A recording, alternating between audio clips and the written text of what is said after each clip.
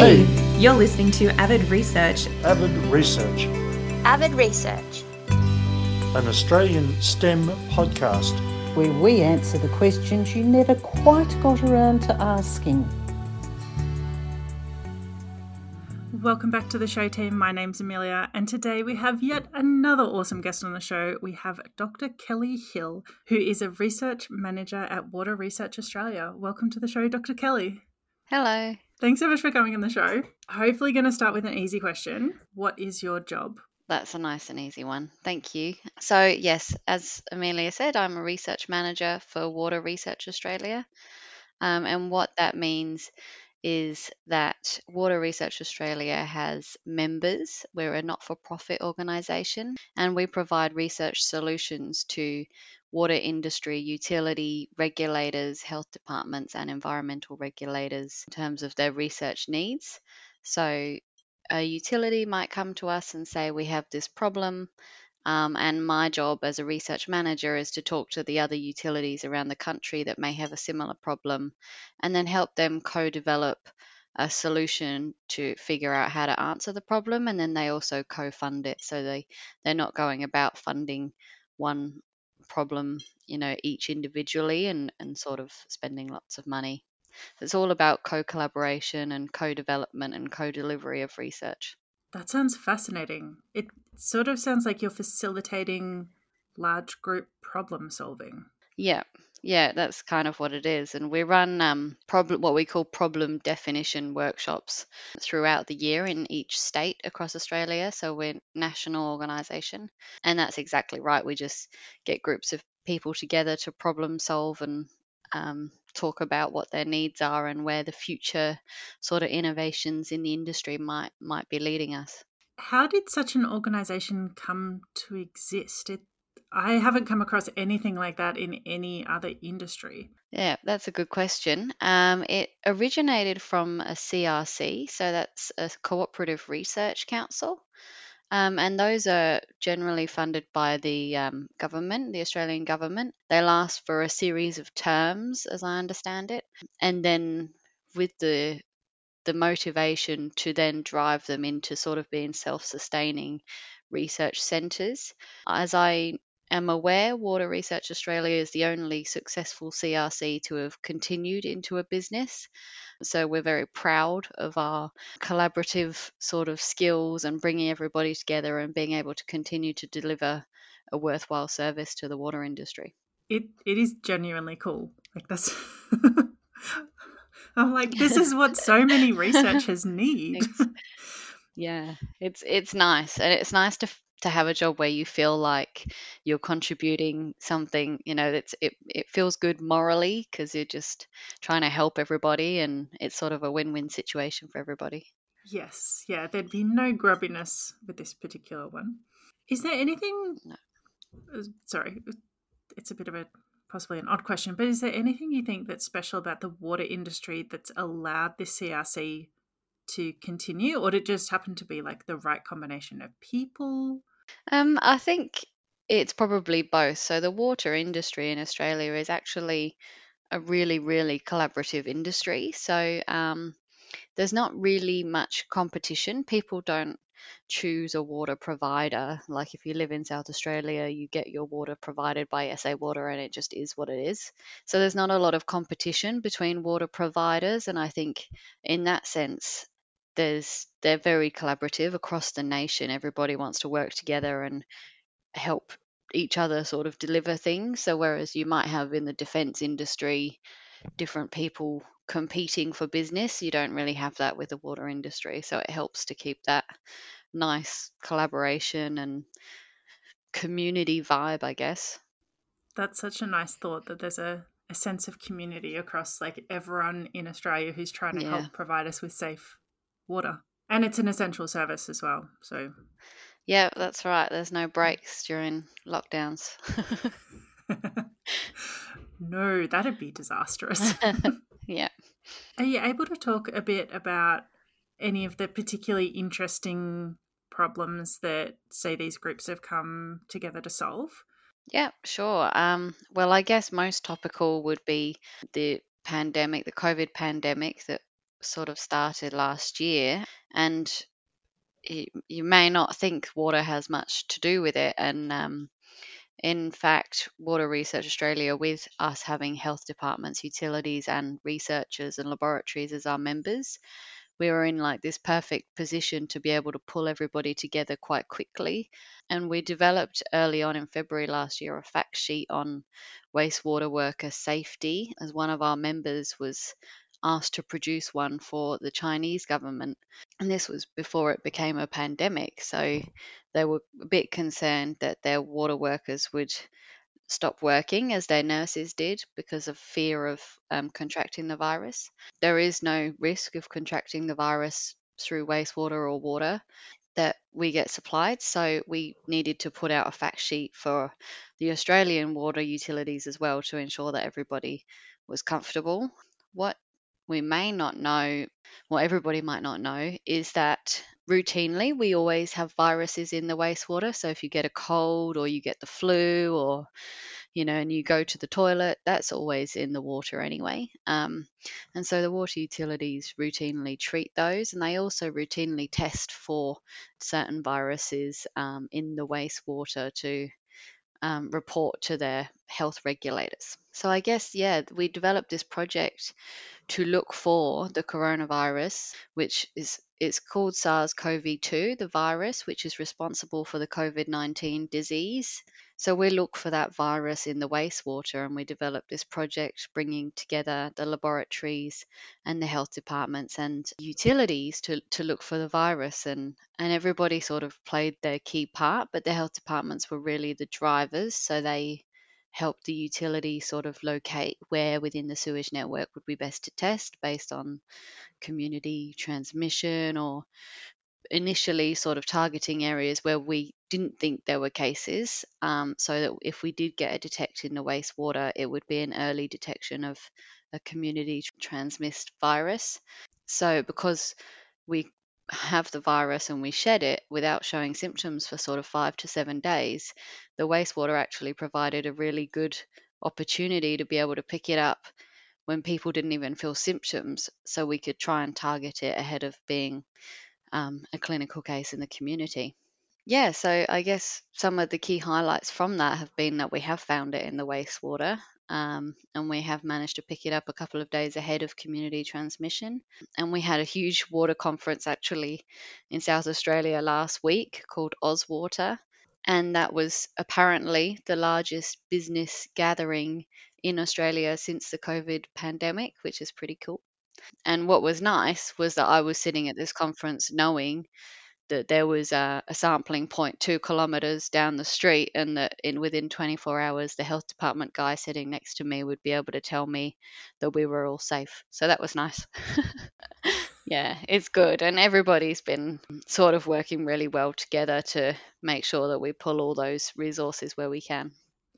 That's a really cool bit of insider knowledge to have. Yeah. Which is obviously, as a member of the general public, that's like really lovely to hear.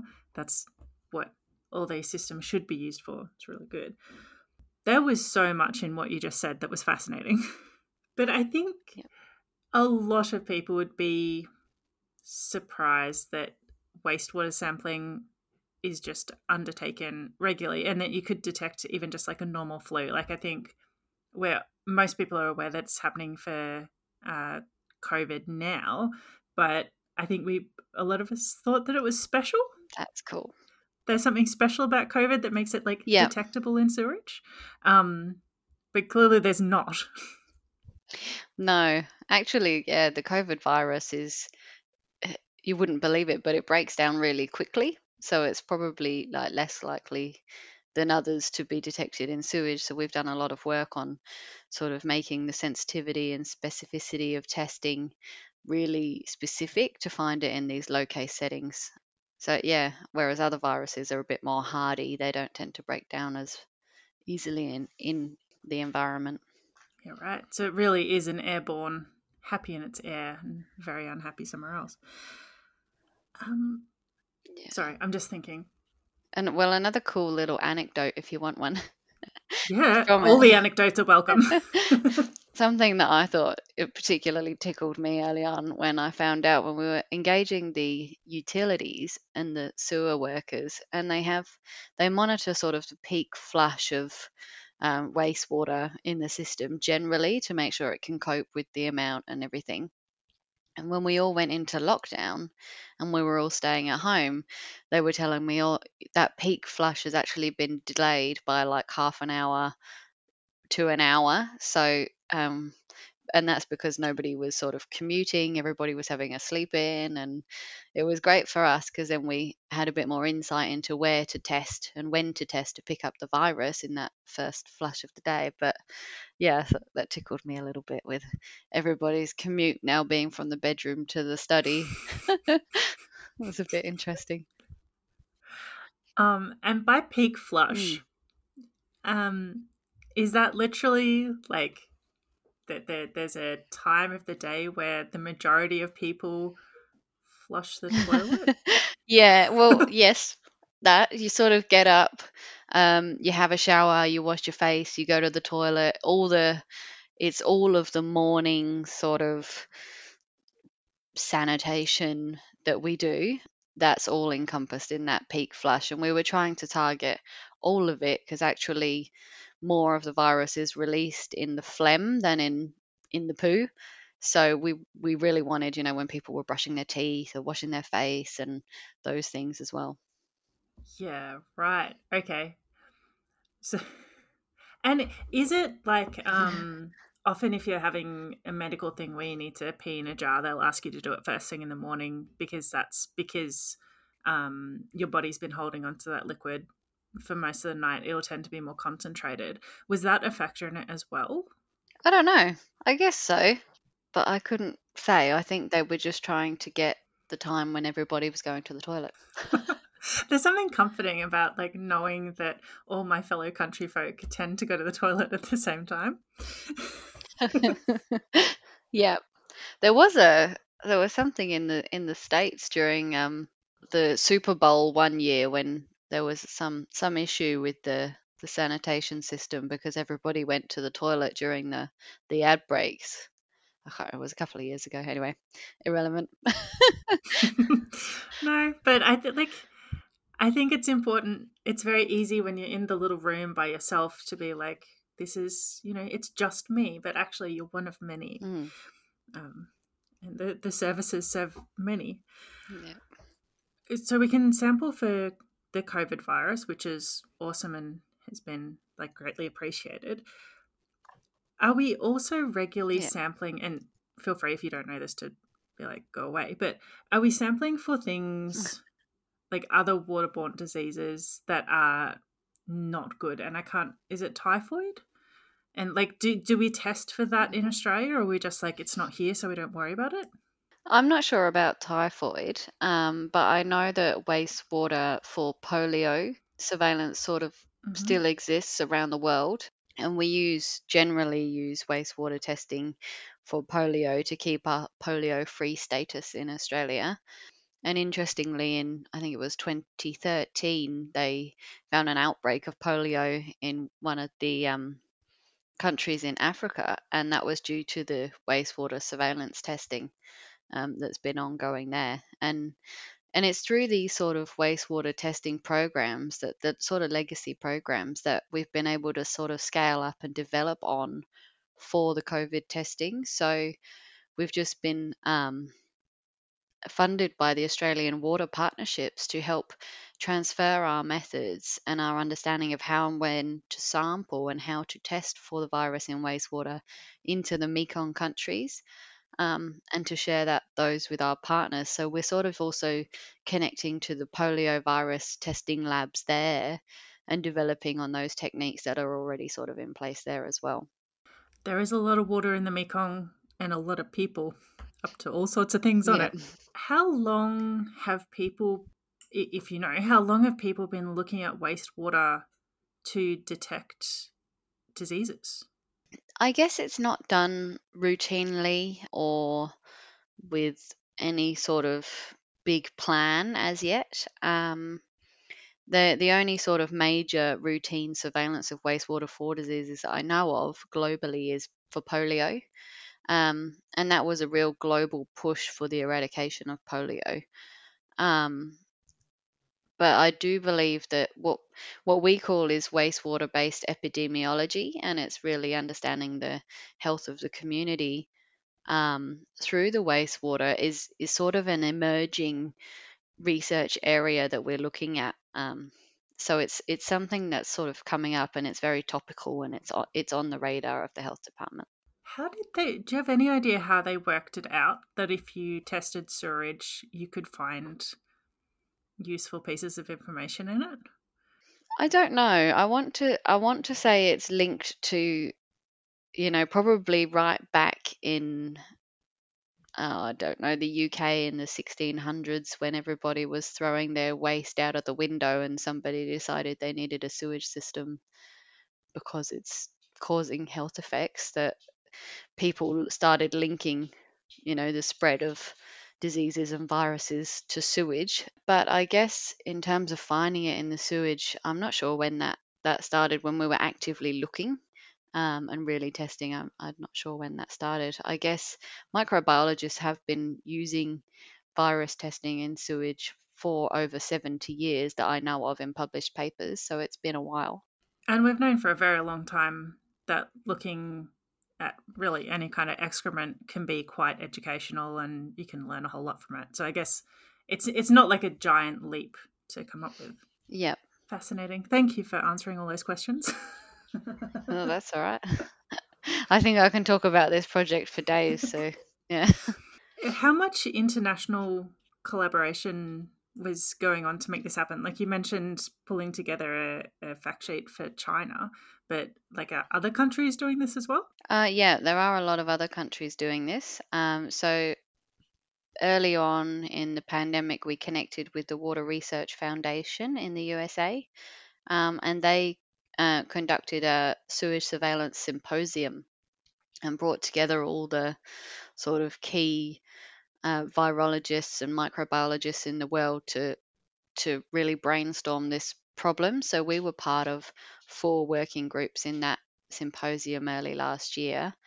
And that was a global group of people. And so we've been in touch with them throughout this whole period of time. We also are partners with the Global Water Research Coalition, which is a group of, it's basically like Water Research Australia's around the world, our international counterparts. The UK version, Aquia, Water RF in the US, and similar groups sort of in South Africa and Singapore, around the world. So we all get together and we've got a working group where we discuss these problems and this specific issue. All the groups are undertaking research and trials and doing things in this area. We also presented to the European Union town hall gatherings. So they've had a few gatherings where all the different sort of groups across the countries of Europe got together and similarly are trying to implement these sorts of testing. And it's quite interesting because obviously we're quite fortunate in South Australia and in Australia that we have very few case numbers, so that the sort of discussions are very, very different in sort of what their tasks are and what they're trying to achieve. But it's very interesting. So yeah, quite a lot of international engagement. It's sort of, I guess it's not too formal. It's just groups of people with similar knowledge, similar interests, doing similar things, finding avenues to talk to each other and learn from each other. Which is what so many researchers would like dream of happening. Everyone coming together, working on these big global problems together. Like obviously it's a shame it took a pandemic, and you know, like I'm not condoning pandemics, but yeah, well, I know. I think there's been a few times where we've had, unfortunately, we don't have much virus to be able to show in the wastewater. It's actually, actually, we're really fortunate that we don't have any virus in the wastewater. Yeah. Yeah. I imagine it could be a bit overwhelming in some other places around the world right now. Yeah, absolutely. My heart bleeds for them. My family actually is all based in the UK, so I was reflecting on it the other day at the conference that I mentioned before, where when you go to a conference and you get a delegate satchel, and in the delegate satchel was a roll of toilet roll and a bottle of hand sanitizer. And I was sort of reflecting on the year, that's been, and my family in the UK have had a pretty rough ride of it, and it spurred me on, I think, to keep pushing the boundaries with this research and making sure it was useful and being implemented by the health departments in Australia to help any way I could, really.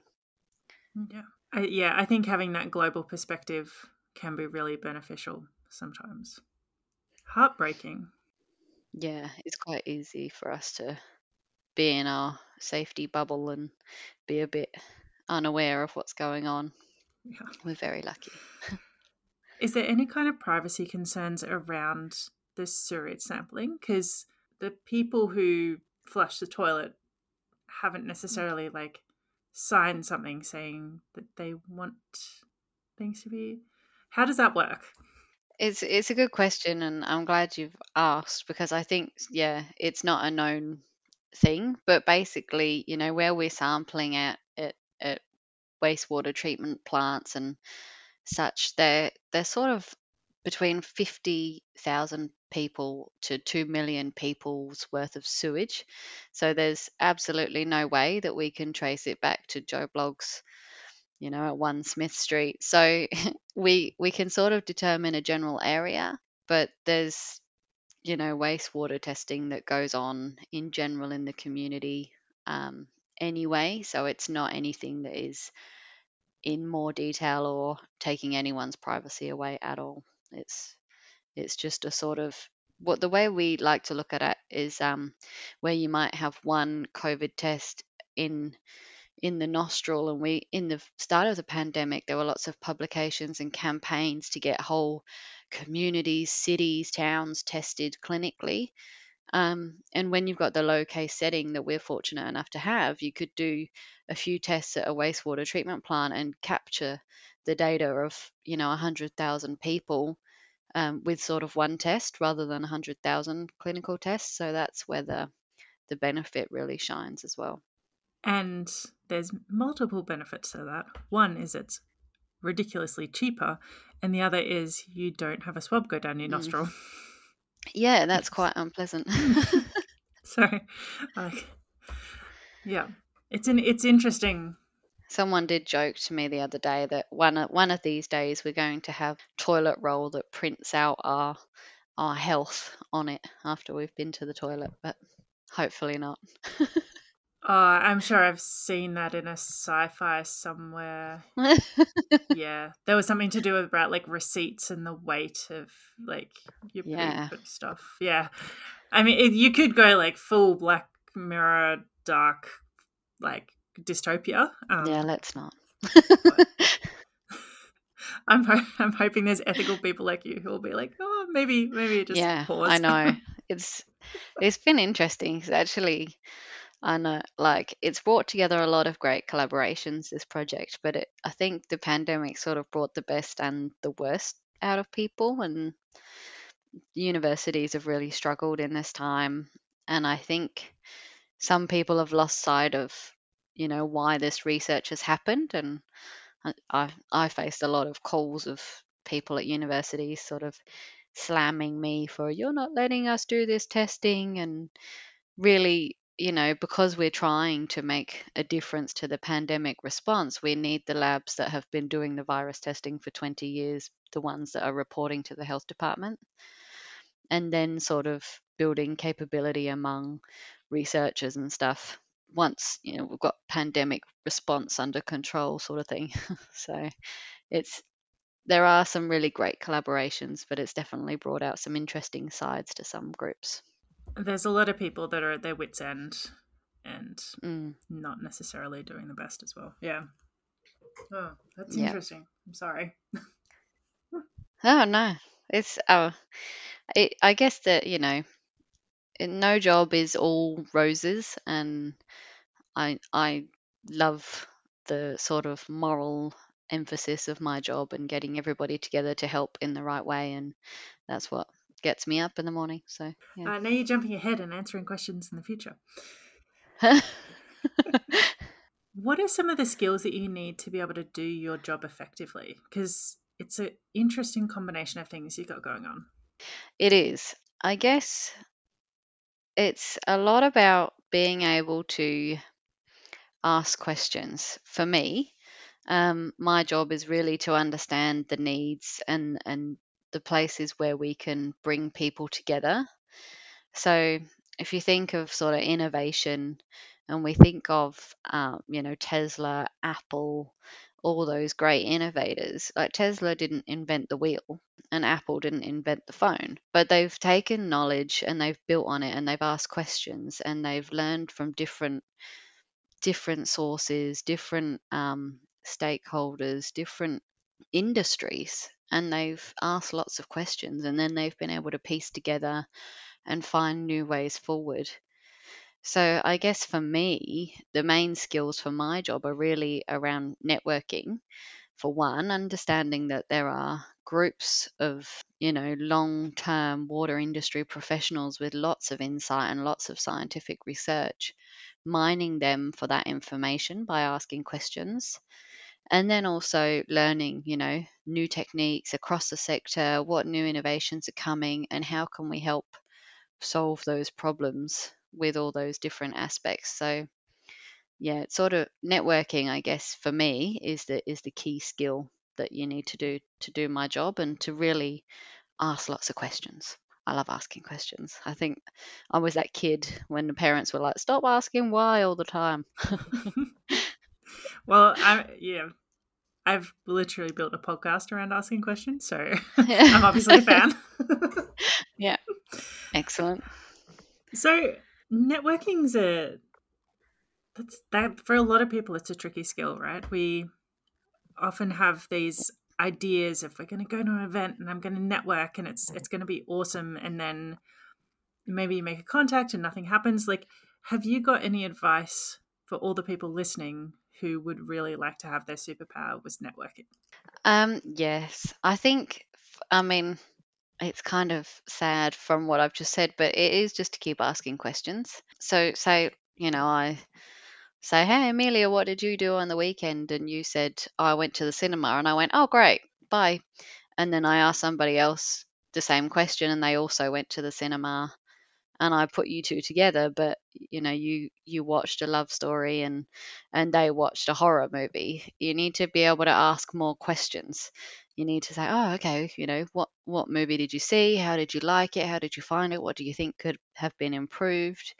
Keep asking the questions, and then when you meet the next person, even if they don't relate, you'll probably have some insights about how they've spoken to you or what they've learned, and be able to adapt that and bring that into your next conversation. So I guess there's that, the question asking, which is my favorite thing to do. And then following up is always good. And if you've got a business card, following up, reminding people where you met them and what you spoke about. Even like the best way to build great networks, I found, is over coffee. So sit and have a coffee, and even during Zoom, if you've met someone, you had a great conversation, there's no harm in just saying, "Hey, do you want to have a 15-minute Zoom coffee?" A, it helps you get up, and B, it just reinforces that connection, and then you've got another person in your toolbox of knowledgeable people that you can go to about something. They are very actionable tips. I'm going to add in, I think, that one of the things that I love to do is when you meet two people who otherwise would never cross paths, and you find out they have something in common, a passion or something, and you can then encourage them to make a connection. And it doesn't necessarily include you. You're not part of this like secret awesome group, but seeing other people go off that you've, for want of a better word, match made, that's a really powerful form of networking as well, when it's not just for you and your sort of own outcomes. It's also to help others, I think. It's nice. Yeah. Absolutely. And I think when one of the tips, if you are able to connect people, and you like see it all the time at events, and someone will wander over a networking event, and you introduce people with a fact. So I might say, oh hi, this is Amelia. She works for Water Research Australia and does this, this, and this, rather than just say, oh John, this is Amelia. So introducing someone with a fact, and the other person also with, something about them, so that they then have the next like tick in their head. Oh, that's how I can make this conversation keep going, and then they have a route to keep talking on. That's a really good one. And that, you've sort of taken away that first awkward, like, let's break the ice with some random question that I need to think of thing. Yeah.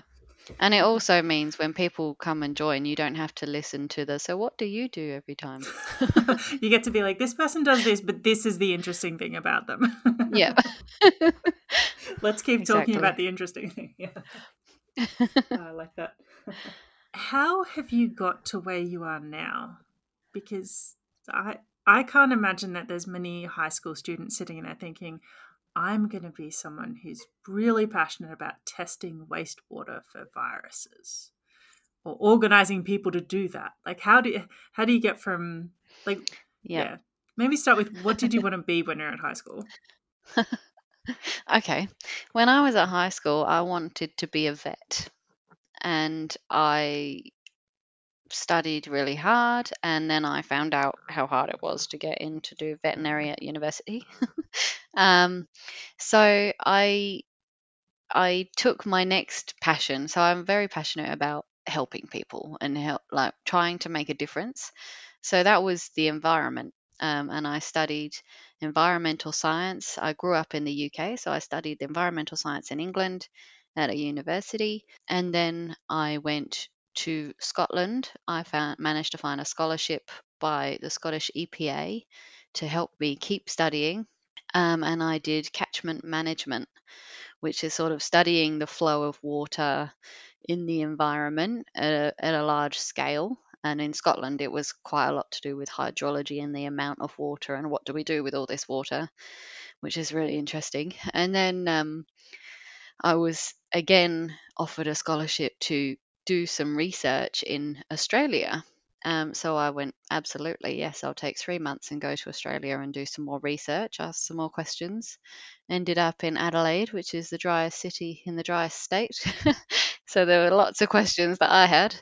And then again, my sort of supervisor said, oh, well, if you want to stay, we've got a great PhD for you. And I thought, hell yeah, I would love to stay in Australia. The sun shines for 20 something hours a day. It's beautiful. So I took that up, and then I did a PhD, and it was a long, very hard 4 years, and I commend anybody that does and completes a PhD. It's a tough task. And then I realized that I'd spent these 4 years writing this thesis, and nobody might not ever read it.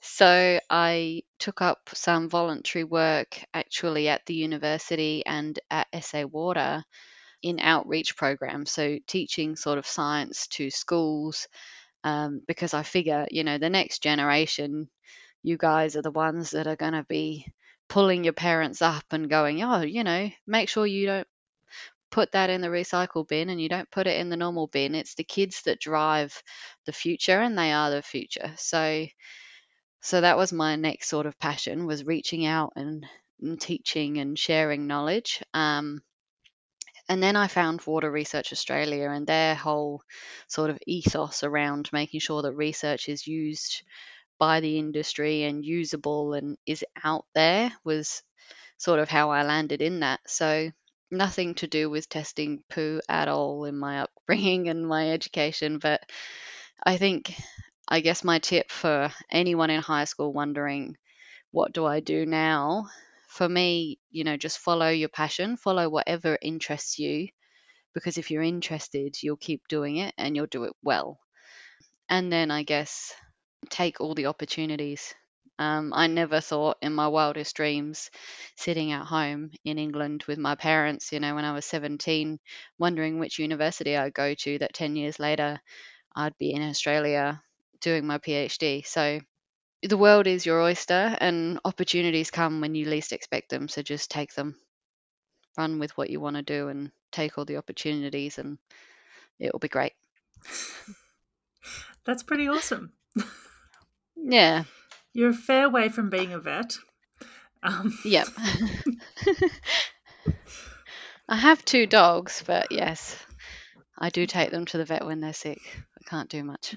No, you can just be like, it'll be okay. Yeah. Do you still get to do the outreach now? We have, well, at Water Research Australia, we have a research leadership program. So I'm a bit involved in that, and that is around sort of creating scholarships for students doing honours or masters or PhD, and also sort of mid and senior level career. And it's about for the students, my part of it is to help them sort of get integrated within the industry. So students doing honours can do their placement within a utility and really learn how that the research that they're doing is being used and could be used in that setting. So a little bit in that sense, yeah.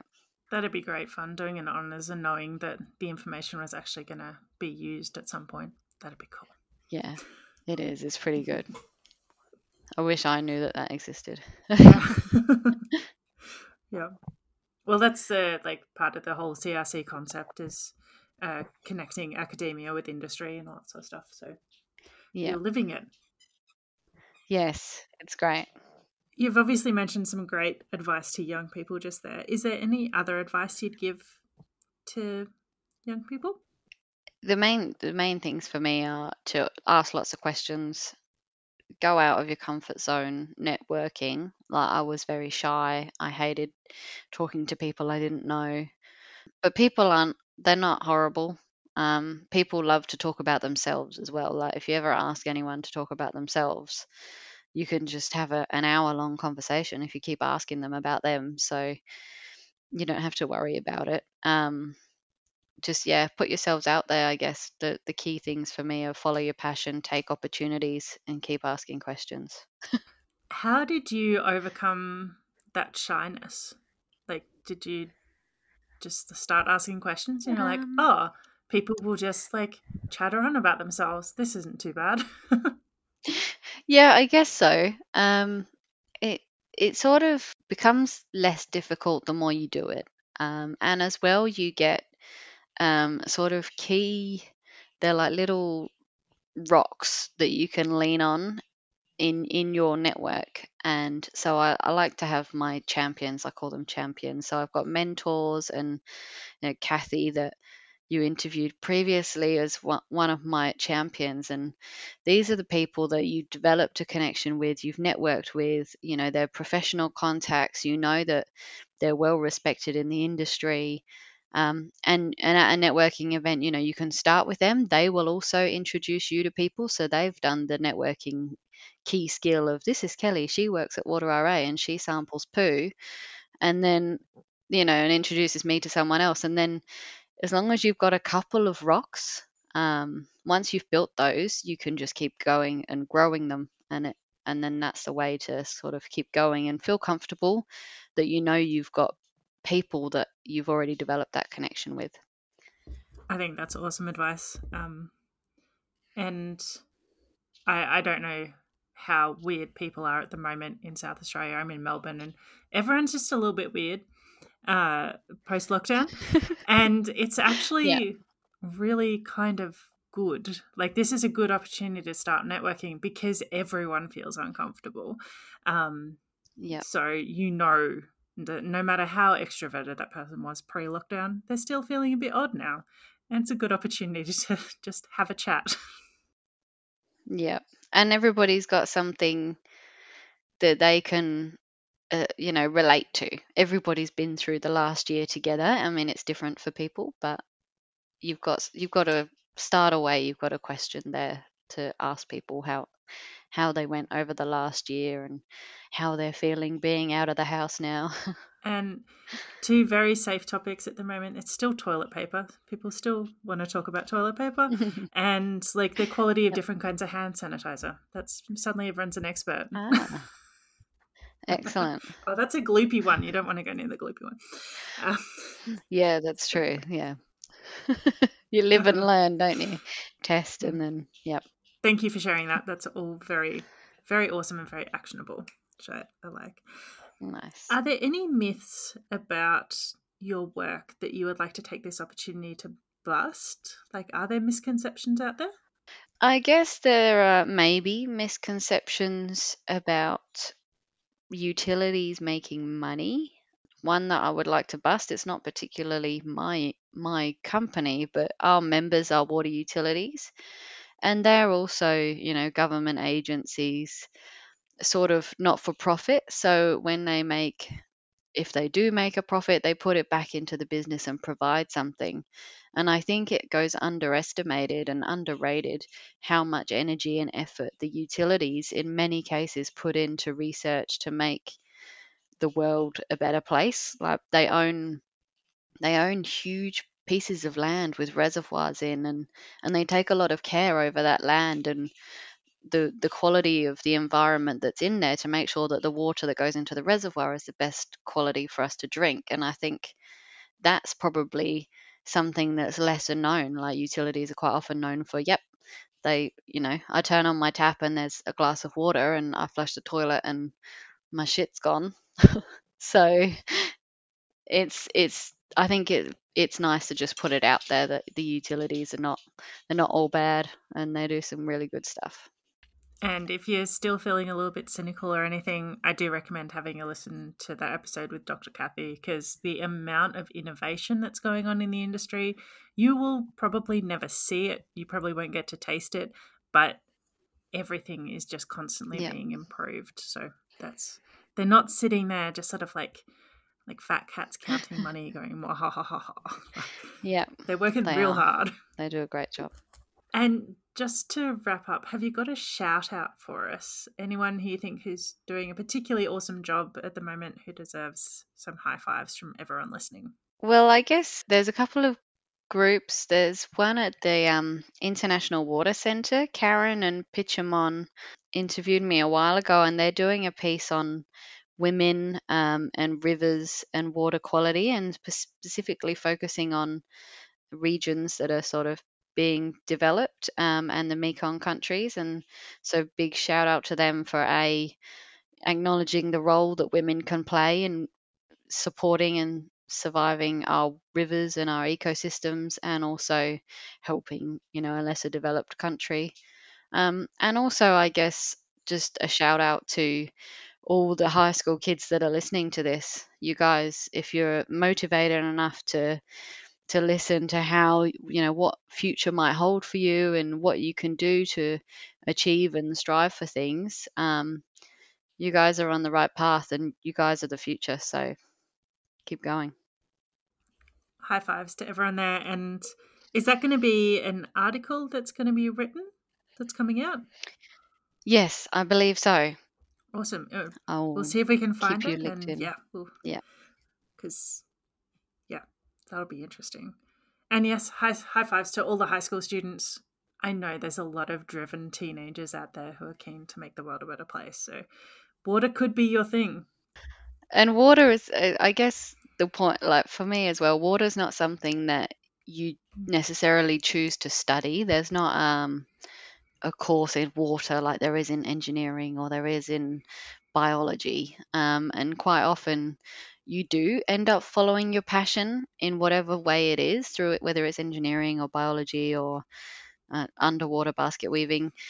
Then you might end up following into the water industry, and the water industry is a great place to be. Everybody's friendly, lots of innovation, and you might get asked a lot of questions by crazy people like me. Honestly, you're making it sound pretty desirable, I have to say. Sounds like fun. I love it. It's a good industry to be in. So cool. Thank you so much for coming on the show, Dr. Kelly.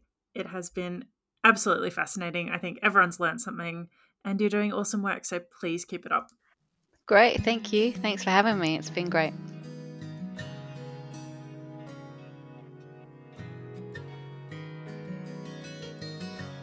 Thanks so much for listening. If you like this podcast, you're an absolute gem of a human being, and you should head over to avidresearch.com.au, sign up for our amazing email newsletter, and get all the download on the upcoming episodes, and maybe even get a bit of a sneak peek about what's coming next. If you've been enjoying this podcast, you should definitely subscribe. We're on Apple, Stitcher, Spotify, and even Google these days. Thanks.